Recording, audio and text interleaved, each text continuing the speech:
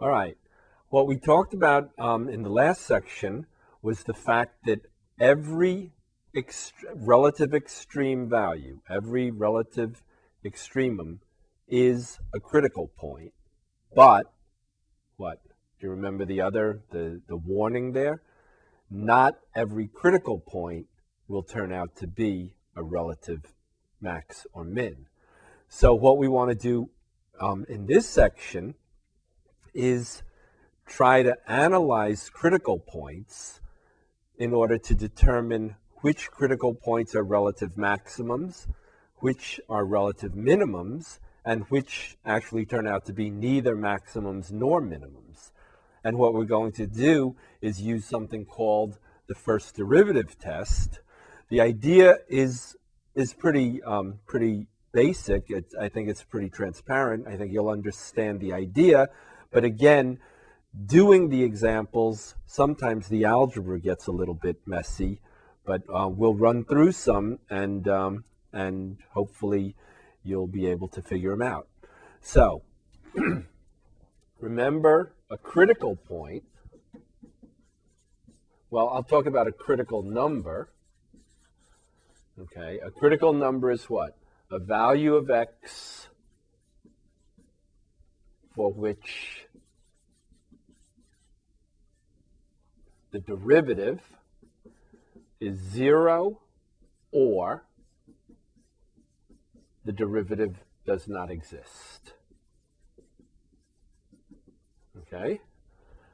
And then what we saw in the last section was that such a situation could be, right, a horizontal tangent creating a maximum, or it could be a horizontal tangent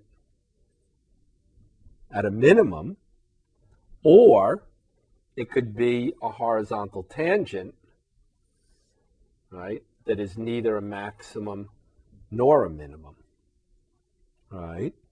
Similarly, we could have a point at which the derivative does not exist, which is a maximum, a point at which a derivative does not exist, and it turns out is a minimum, or a point at which a derivative does not exist, which is neither a maximum nor a minimum. Okay, we get a sharp point, but the curve actually keeps going up.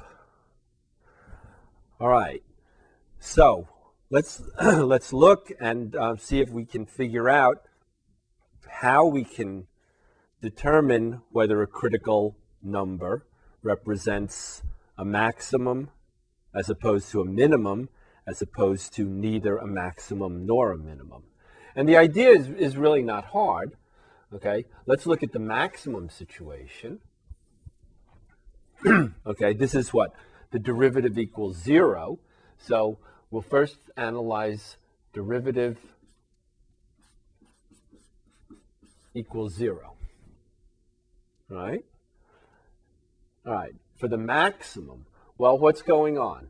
At the maximum itself, the derivative is what? Is 0. Right? A little bit to the left of the maximum, what is the curve doing? The curve is what? Is increasing, getting bigger, going up, right? And what about the derivative? What about the slope of the tangent line? What about the rate of change of the function to the left? Well, we're approaching the maximum, so the curve is what? Getting bigger, which means the rate of change, right? It's changing in a positive direction, yes? So the derivative, which measures the rate of change to the left of a maximum, will be positive. As soon as we hit the maximum, we start going down, the curve starts falling, the profit starts decreasing, the temperature falls, drops, okay? So all of those concepts are what? A negative rate of change, right? The revenue is getting smaller, decreasing, going down, right? The rate of change is then negative. So we can recognize a maximum, a relative maximum, right? A relative maximum, okay? We can use the first derivative. That's why we're calling this the first derivative test. And what we do is we look at, well, we find what? The critical number, right? In this case, it's the zero derivative critical number. To the left of the critical number, right, the derivative is positive, and to the right of the critical number, the derivative is negative. All right, so let's look at a relative minimum situation. Okay, here we have a curve with a relative minimum, right? And what's the story here? Well, again, at the critical number, we have a horizontal tangent. Yes, so the derivative is 0. Okay, this time what? To the left of the critical number, to the left of the minimum, to the left of the point with the horizontal tangent. What is the curve doing? Well, if we have a relative minimum, the curve is what? It's decreasing or falling, right? Getting smaller to the minimum. So what about the derivative over here to the left of the critical number? Well, the derivative, again, measuring the rate of change, right? The change is what? Is negative, yes? So the derivative will be negative, all right? Whereas after we hit the minimum, then what? The curve starts turning up, the revenue starts increasing, the profit starts increasing, the temperature starts rising, yes?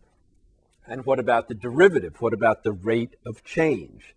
Well, the change this time is positive, all right? So here we have the relative maximum. The first derivative is what? Positive, 0, and negative. For the relative minimum, the first derivative is negative, 0, positive, all right? Now, what about the situation that we saw where the curve has a horizontal tangent,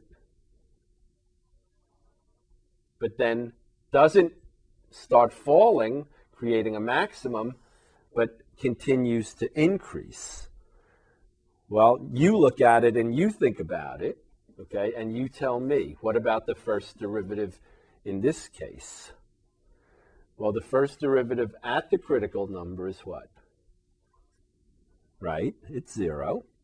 And what about to the left? Well, what is the curve doing? The curve is what? Increasing, going up. So the first derivative will be, right, positive. And then what? To the right of the critical number, yes, the curve is still increasing. So the derivative is positive again, right? So we have this sign pattern for an increasing function, right, with a horizontal tangent. But that critical number does not represent either a maximum or a minimum, right? Similarly, if we have a curve that decreases, looks like it may be about to form a minimum, but then continues to decrease, right, we would have what? Again, the critical number with a 0 derivative, right? So the derivative is what? Here the curve is doing what? It's decreasing, falling. So the derivative is negative, then horizontal, so a 0 derivative, and then continues to fall. All right, so these are the sign patterns that we're looking for. This sign pattern, positive, 0, negative. Sign pattern for what? For the first derivative, okay? Will tell us that we're looking at a relative maximum. This sign pattern, negative, 0, positive, for the first derivative, tells us we're looking at a relative minimum. And these two sign patterns, right? Positive, 0, positive, or negative, 0, negative are critical numbers, but do not represent either a maximum or a minimum. All right. If we have a continuous function and we have a critical number where the derivative does not exist, okay, then what? We have the same sign pattern, yes? Here the derivative does not exist, so we have a critical number, right? The derivative is what? Falling curve, yes? So we have a negative derivative, rising curve, we have a positive. So again, right, if you compare this minimum to this minimum, right, we have a minimum there, right? You're looking at the same sign pattern, negative to the left, positive to the right of the critical number, all right?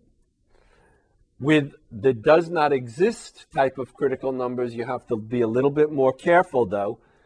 Here, the function, you have to make sure that the function is continuous, all right? But if it is, then it's pretty much the same situation, right? We have what? A derivative positive does not exist, and then negative, all right? If we have a curve that does something like this, right? Then the derivative would be what? Does not exist, positive to the left, positive to the right, okay? No max, no min. And then we could also have a situation like this, right? Where again, okay, at the critical number, the derivative does not exist. To the left, the curve is falling, decreasing, going down. The derivative is negative, and to the right, it continues to decrease, fall, go down, and again, the derivative is negative. All right, so what we're looking for is what? We're studying the first derivative. We're analyzing the sign of the first derivative in order to determine whether we have a relative maximum, a relative minimum, or neither a maximum nor a minimum. All right, let's try to do a couple of examples and put this theory to work.